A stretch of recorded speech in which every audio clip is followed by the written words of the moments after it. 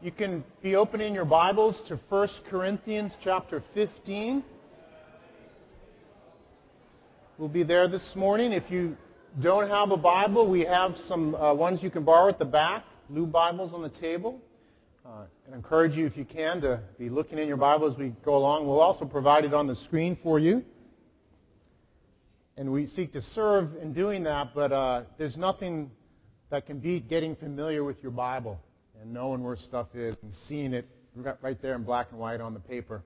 So I encourage you to read along in your Bible, but if not, you can watch on the screen as well. We're going to be focusing on the wonder of Easter, Christ's resurrection. The title of the message today is Easter Changes Everything. As we prepare to hear from the Lord this morning, from His Word, let's go to Him in prayer. Lord, we just thank You for Your Word. Lord Jesus, that Your Word is living and active, that, Lord, it's not just ideas and stories, but it is the very words of God. And through them, You speak to us and You speak life. Just like You spoke and the universe was created, Lord, You speak and create life and accomplish Your will. So, Lord, we're not here for just any ordinary time. We're here to hear from You, the God who speaks and forms universes and changes lives through Your Word. So, Lord, we thank You for that. And we know it's not because of us, our ability to hear well. It's not because of my ability to speak well. Lord, I'm a sinner in need of grace, and I thank You for the grace of Christ. And we thank You for that. It's because of Him and because of Your great love for us that we can stand on this promise and ask You, Lord, by Your Spirit to come and speak to us this morning and be glorified and change our lives for You. We pray and we thank You in Christ's name. Amen. Amen. Well, we had a number of readings this morning, readings around the wonderful Easter story. I love the Easter story, the story there in Matthew that we read, and its parallels in the other three Gospels. It is such an incredible story. That morning, the disciples, the two Marys, going to that tomb and expecting to see a lifeless body in a tomb. But instead of a lifeless body, they encounter a risen King. Unexpected and shocking, but wonderful.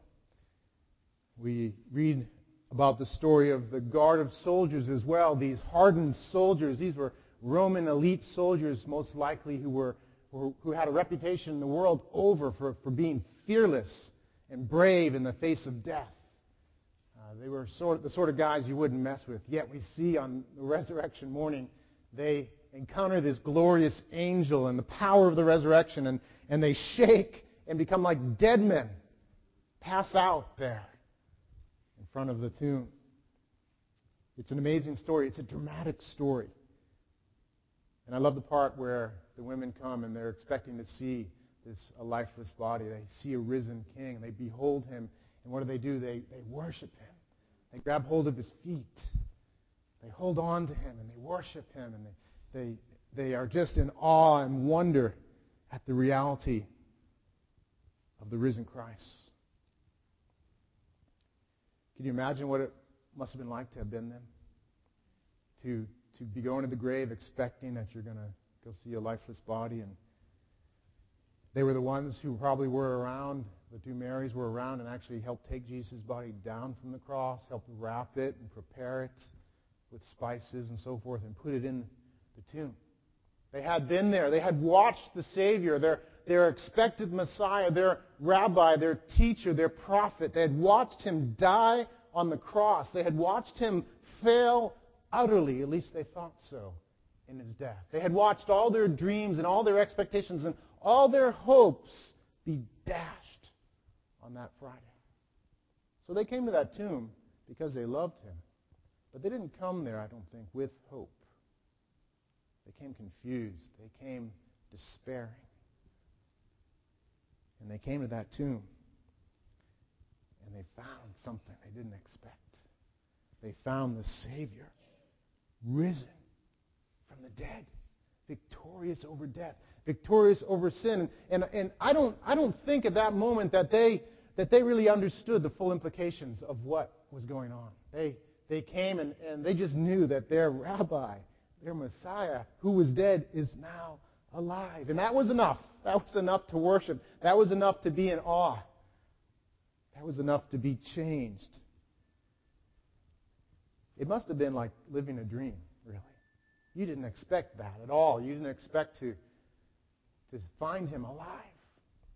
It must have been like a dream. I remember when I was a kid, the first time I encountered death, and it was my grandmother. She was a dear woman. We called her Mima, and I was young. I was about 8 years old, and she was this sweet woman, one of the sweetest people I've known. And when I was little, for some reason, I think they did this with all my siblings, but in my mind, sometimes I think I was the one treated special, that they would take me to their summer place, and I'd spend a week there, and we'd go to church together. We'd go get ice cream at a place called Minix down in Onset, Mass. I don't know if any of you have been there, but it was just wonderful to enjoy my relationship with my grandparents. And I have memories of Mima.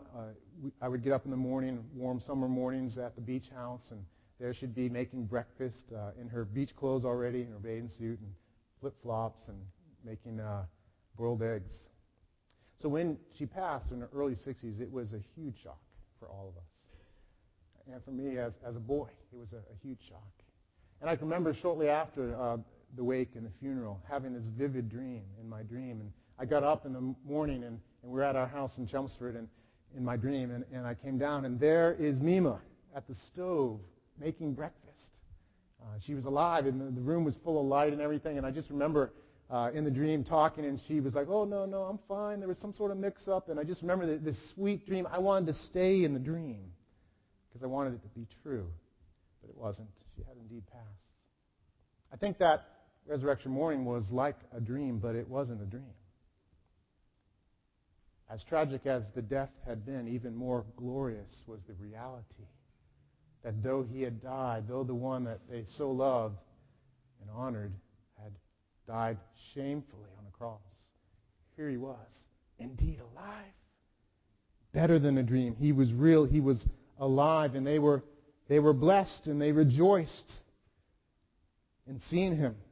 But I think as wonderful as it was for them, as glorious as it was at that moment, they were only really just starting to scratch the surface of what it meant that Christ had risen. And what I want to do this morning is dig a little deeper.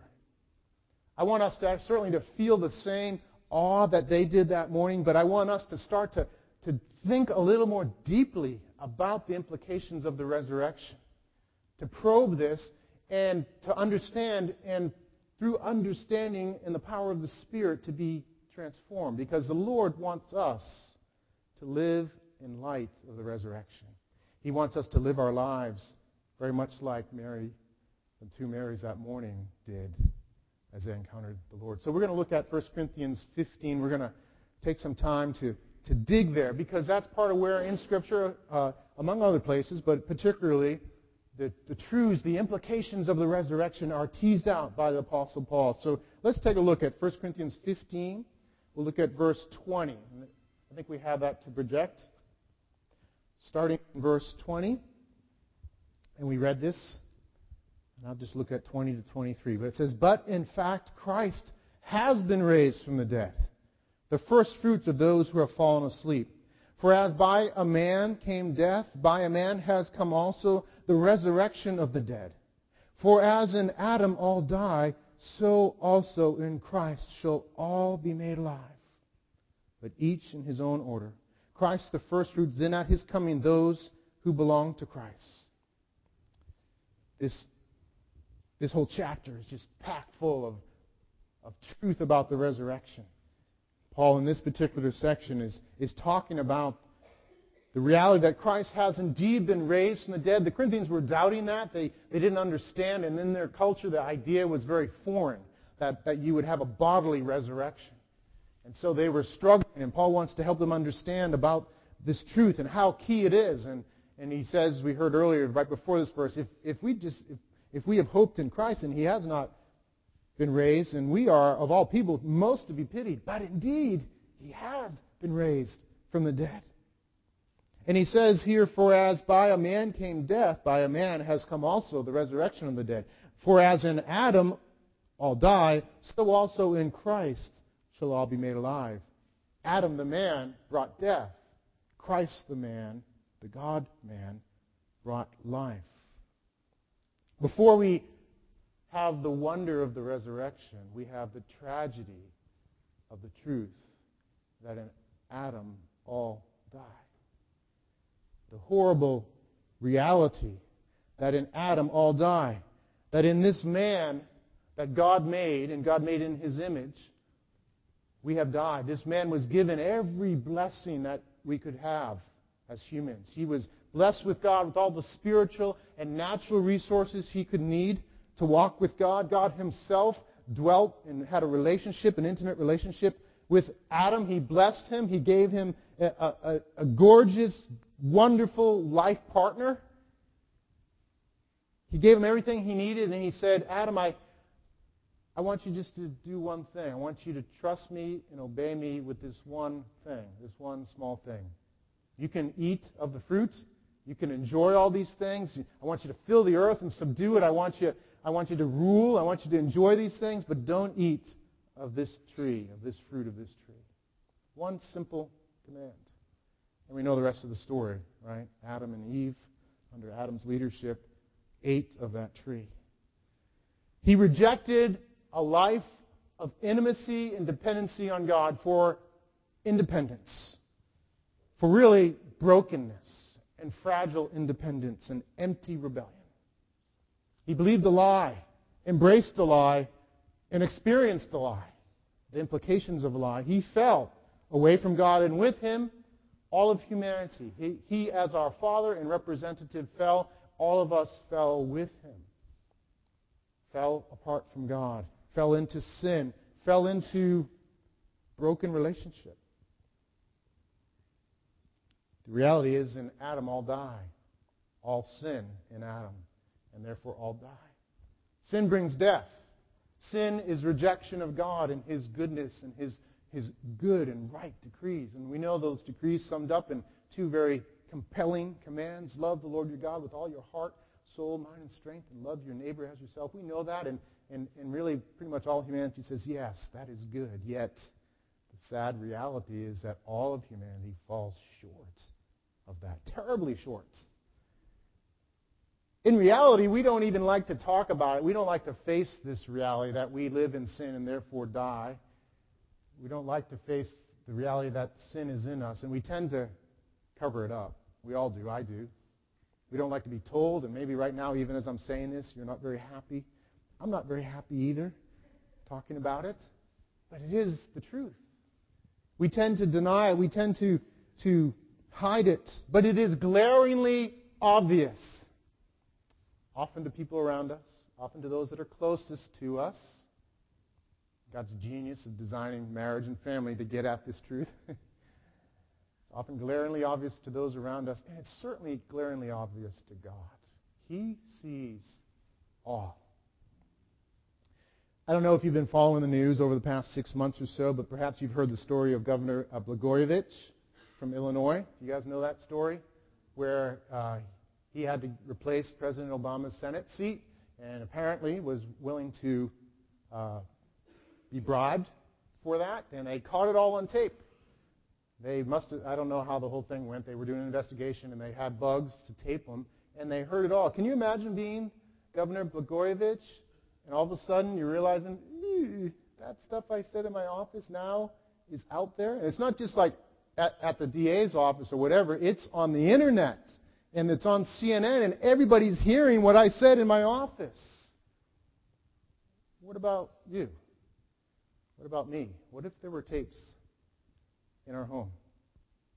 What if there was a tape just around us during the day? And everybody here, not only just everybody here, we put them on the Internet and play those tapes for everyone to hear. Would we deny our sin at that point? I hope not. What if there was some way actually, not just to tape what we said, but to actually record our thoughts? what passed through our mind. Not just the things, not just the fluttering by type thoughts, but the thoughts that were grabbed a hold of and became our own, and we thought about and meditated on. And there was some way to put those on the internet and on CNN. What would you do? Run and hide in Greenland or something? You go away somewhere and change your name? I would. What if there was a way to actually probe all your motives, all my motives, and to tease out every motive and every action, and to list out? Now, there'd be good motives in there. I don't mean to say there wouldn't be good motives. But all the other motives would be there, too. All those mixed motives that you and I have pretty much all the time. And if we could put a list on the wall here. Here are Paul Buckley's latest things that he's done, and here are his motives. All of them known. I would be horrified. And you would too. God sees all those things. There's no hiding from Him. It doesn't have to be on CNN. It doesn't have to be on the internet. God sees it all. And if we are brutally honest with ourselves, which is hard to do, but we must do it, we must admit that we are fallen as well. We are sinful. And the Bible says all have sinned and fall short of the glory of God, and that the wages of sin is death. The wage for the sin is separation. Death ultimately is to be apart from God. It's to receive the penalty of a separated life from God, physically and spiritually. And this is the sad reality that is the context for the wonderful news of Christ. For as in Adam all die, so in Christ all will be made alive. In Adam, we have all sinned and all fallen short. And there's death everywhere. And we live in a world that's sadly full of death. Now, I don't like to be morbid on Easter morning, but I think part of the joy of Easter morning is first facing this reality. Facing the reality of death and seeing that there is something to cure it. It is tragic. It was tragic when I was 8 years old to watch my dear, sweet, young grandmother die. And that was my first taste that I remember. And I was shocked then. And I've lived 35 years or whatever it is, plus that, more than that, since then, and I've seen death. I've seen young, vibrant men be taken. I've watched moms with children die.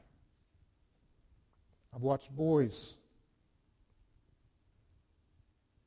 be taken from parents and the grief of parents.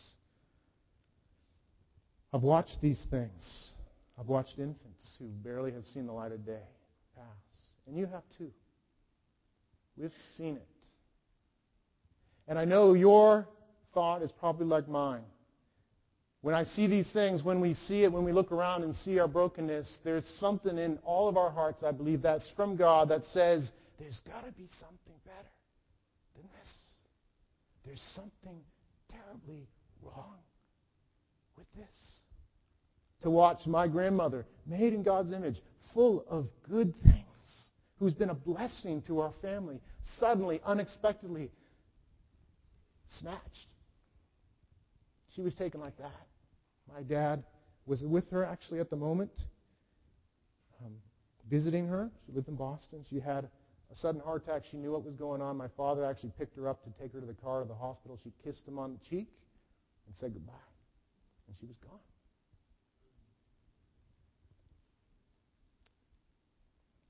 There's got to be something better than this. This sin and death affects us personally. It affects us as a culture as well. And if you take time to read Romans 1-3, you'll just see this testimony of not only the death of individuals and the death of families in terms of the destruction of sin, but the destruction of whole societies. Romans 1-3 is testimony to the sad reality that in sin, and when sin is pursued, entire cultures die and perish. Entire cultures wander away from God, and in that place, apart from God and apart from His truth, they fall deeper and darker into sin. And cultures that were at one point perhaps robust and noble become atrocious. Luther's Germany, and the many things that went on there, and the blessings of that. Hitler's Germany, case in point. And you can look at many other cultures as well. The sad reality that it is that in Adam all die. There's got to be something better than this. Thank God for Jesus Christ. Thank God for Jesus Christ. For as in Adam all die, so also in Christ shall all be made alive. But each in his own order. Christ the first fruits, and at his coming those who belong to Christ. Jesus' resurrection to eternal life is our resurrection to eternal life. He died on the cross for his people's sins. And all those who put their hope in him, who turn from self-sufficiency and sin to Christ, receive the forgiveness that the cross purchased in his holy death to pay for sins, and receive the victory of the resurrection morning as well. When you come to him in faith, you are united with him in his death and resurrection. So his resurrection on that Sunday morning is your resurrection on that day that will come soon. His resurrection is yours. There's life. There is something better than this. There's forgiveness. There's new life. And his resurrection is a firm and solid guarantee of this. That the entire universe and all who belong to him will be renewed and glorified and experience a new, eternal, and perfect experience as it was intended originally. No more sin. No more sickness. No more sorrow. No more sadness in his presence. His resurrection is your resurrection. He is the first fruits, it says here. Christ, the first fruits. Then at his coming, those who belong to him. He's the first fruits. He's the first part of the harvest. He's the first one to be raised from the dead. And the idea of first fruits is that the next fruits come as well. First fruits implies that there's a harvest to follow. It's springtime, I think. And one of the joys of springtime is gardening. I don't do a whole lot. I have at times. My wife Peg does most of the gardening. But it's wonderful when it starts to get a little warmer and you can start turning the soil, start planting. Some folks are very diligent. They actually start their seeds in the house and grow them. Anyone here do that? Anybody? Good for you. I really admire those that do that. It's a time to start doing that, to planting, start looking for the reappearance of perennials and so forth. And some of our favorite things to grow are tomatoes as a family. We love tomatoes, mostly because we like to eat them. That's really what it's about. There's nothing like a garden ripe tomato.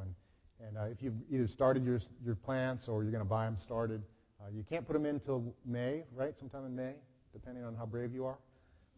At some point in May, you can put them in. And then sometime around late July, you start to get your first tomatoes, right? They grow. And maybe late July, you see a tomato.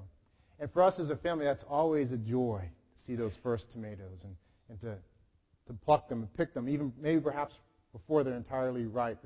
And as a family, we often take them and we put them on our windowsill to ripen, and in some ways as a display. Look, tomatoes. We got tomatoes coming. And they don't start to come in until August. And then they actually, when I remember, they start coming in August, and then they come in September. You can even have tomatoes still in October. We've had October tomatoes as well. But those first fruits are always a promise of something coming, of that tomato harvest that's to come, and the joy of enjoying good garden tomatoes. Christ is like that. He's the first fruits. But it's a little different, because those first tomatoes aren't necessarily the best ones. But there is a promise. In some ways, Christ is maybe more like this. Imagine that you plant your tomatoes, you put them in May, and then you see sometime in late July the first tomato. It's this incredible, humongous, beautiful red tomato. This big. It's incredible. It comes and it's there, and you realize one morning there's that tomato. Well, it's amazing, the first one. And you take that baby and you put it right in the center of your kitchen table. And everybody in the family comes and you invite the neighbors over. Come and see my first fruit tomato. It's amazing. And just imagine what that would be like. You have this incredible tomato. I know what I'd be thinking. I'd be thinking, wow, I can't wait to see the rest of the harvest. I'm going to be having barbecues all summer long and inviting people over so we can have those sliced tomatoes on hamburgers. And I just, wow, I can be giving tomatoes to everybody, all my friends and my family. We'll have a tomato party and we'll do tomato sauce and we'll do all this stuff. But that's what it would be like. That's what Christ's resurrection is like. He's that incredible, wonderful tomato, but even more. He's the Savior. He's the Lord. He has risen. And He's the first fruits. He's the promise, the sure guarantee of the rest of the harvest, that we ourselves in Christ are going to receive glorified bodies. We ourselves are going to have our sins and all the implications of our sins washed away, wiped away. We will be changed. We will experience the wonder of the resurrection ourselves. That's what Easter morning is about. Easter morning, the truth of the resurrection comes and replaces death with life and promises us that life. Because He has risen. And really, the time between Jesus' resurrection and His ultimate return to finish the harvest is really, in a lot of ways, mop-up time. He's already risen. He's already done it. And if you read the text and you read through what is going on in 1 Corinthians 15, it says in verse 23, but each in his own order, Christ the first fruits, then at His coming, those who belong to Christ. That's when the final harvest comes. It says, then comes the end, when He delivers the kingdom to God the Father after destroying every rule and every authority and power. And then this verse, 25, for He must reign until He has put all His enemies under His feet. The last enemy to be destroyed is death. He reigns right now to finish the job. And so part of what He's doing is He's bringing this truth of His death and resurrection and the power that comes with it to all nations. He says elsewhere that the gospel, this good news of the kingdom, will be preached to all nations, all tongues, all peoples throughout the earth are to hear of this good news. And there is to be a solid witness, a solid body of people in each place and throughout the world who are transformed and being transformed by the gospel. Because we see in Revelation, there's people from every tribe, every tongue, every nation is there. So He's still doing that work through us. And in the end will come. He will return and He will come and He will deal with His enemies. He will deal with those who have refused His reign, who have refused His mercy and grace. He will undo all His enemies. They will be undone. They will be dealt with by Him. Every opposing authority and power will be dealt with. He will finish the job.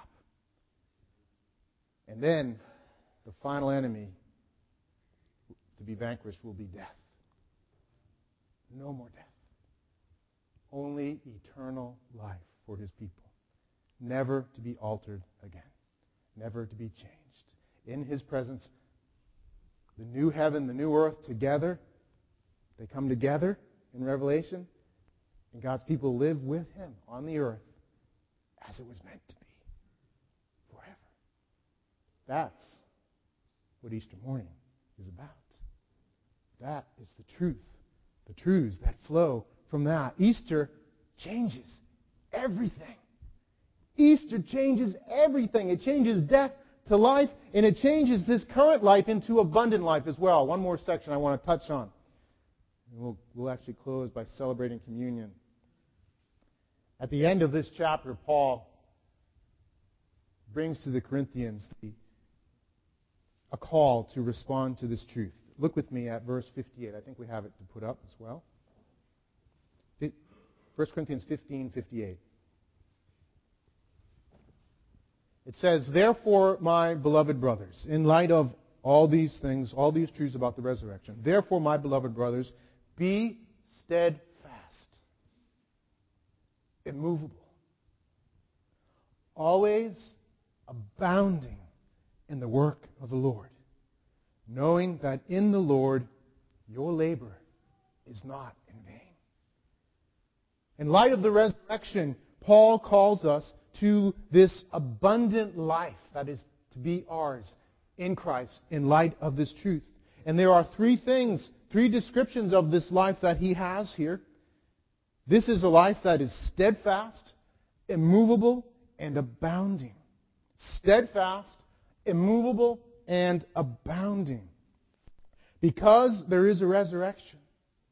Because the victory is guaranteed. Because there is an eternal future for every believer. Because our life, our faith, and our life of faith are to be truly rewarded. Because our faith is not based on a vain fantasy, but reality, a sure historical and universe-changing reality. Because of all these things, we are to live steadfast, immovable, abounding in the work of the Lord. This Easter morning, are you steadfast, immovable, abounding? God wants you, if you have given your life, if you have trusted Christ, turn to Him. And if you haven't, He wants you as well. Even this morning, turn to the resurrected Christ. Find forgiveness. Find life. God wants you to live a life that is steadfast, immovable, abounding. There is no reasonable alternative to the wonder of the resurrection. It is the only right and reasonable response to the fact that Christ, God the Son, the God-man, has died our death for us and been raised to life so that we might have life in Him. There's no other reasonable reply to what He has done. He has done it. And we are to live steadfast, immovable, abounding in this truth. Now, don't get me wrong. Life deals some heavy blows. This truth is not apart from this reality. The Bible doesn't pull any punches on that truth. This isn't pie in the sky by and by. This is truth in the midst of the context that life deals some heavy blows. In Scripture, the storms and tragedies of life come on both houses, the one built on the sand and the one built on the rock of Christ and His truth. Both houses. Jesus never promises to remove trials and temptations from our lives. Yes, indeed, He does promise to be sovereign over them and to not allow you to be subject to anything that you can't endure.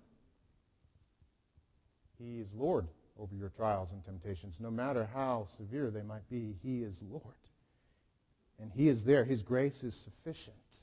That's the promise, but they do come. And if you are a believer, you have been promised trials and persecutions. That's the teaching of Scripture. For a matter of fact, the reality is that life as a believer is perhaps harder than life as an unbeliever. Herod had a bit easier life, at least in this life, than Jesus did he not? Because as a believer, you're promised this extra dose of persecution and hardship. Now, amidst all that is life abundant, though. The way that we deal with life because of Christ's death and resurrection transforms those trials and temptations into wonderful opportunities to be transformed into Christ's image. So life will deal heavy blows. There will be storms. And at times these storms will seem to inundate us. We will feel like we're drowning. Oh Lord, how can this happen? There'll be times where you will feel overwhelmed by the storms of life, and you will just not know whether you're coming or going. But there is one that has endured the storm for you. Christ endured the storm. He endured the raging storm and was fully consumed by it. He was undone by the storm of bearing sin on the cross. He was truly overwhelmed. He received the full brunt. The worst case scenario fell on Christ, worse than anything any human would ever experience. He received not only the physical hardship, but the spiritual hardship of sin and the punishment, the holy justice of God for sin on Himself. He was drowned by His circumstances. He did fail utterly. He was entirely overcome, and He died on the cross, separated from the Father, so that you in your storms will never be separated from the Father, so that He will always be there. He was abandoned so that you might never be abandoned, and so that your storms can be transformed into means of working glory in and through your life for your joy and pleasure in Christ and for His glory and blessing to those around you. And I know many of you, I know the storms that you're going through. And I know it seems overwhelming at times. But your strength and your hope is in Christ, who went through the storm, and His death and resurrection. Those truths together are what's going to get you through the storm and what's going to create in you something truly worthwhile in Him. No matter what life may bring, we have Him, and our future is guaranteed in Him. He has been raised from the dead, and He offers us this guarantee and this promise. At the end of it,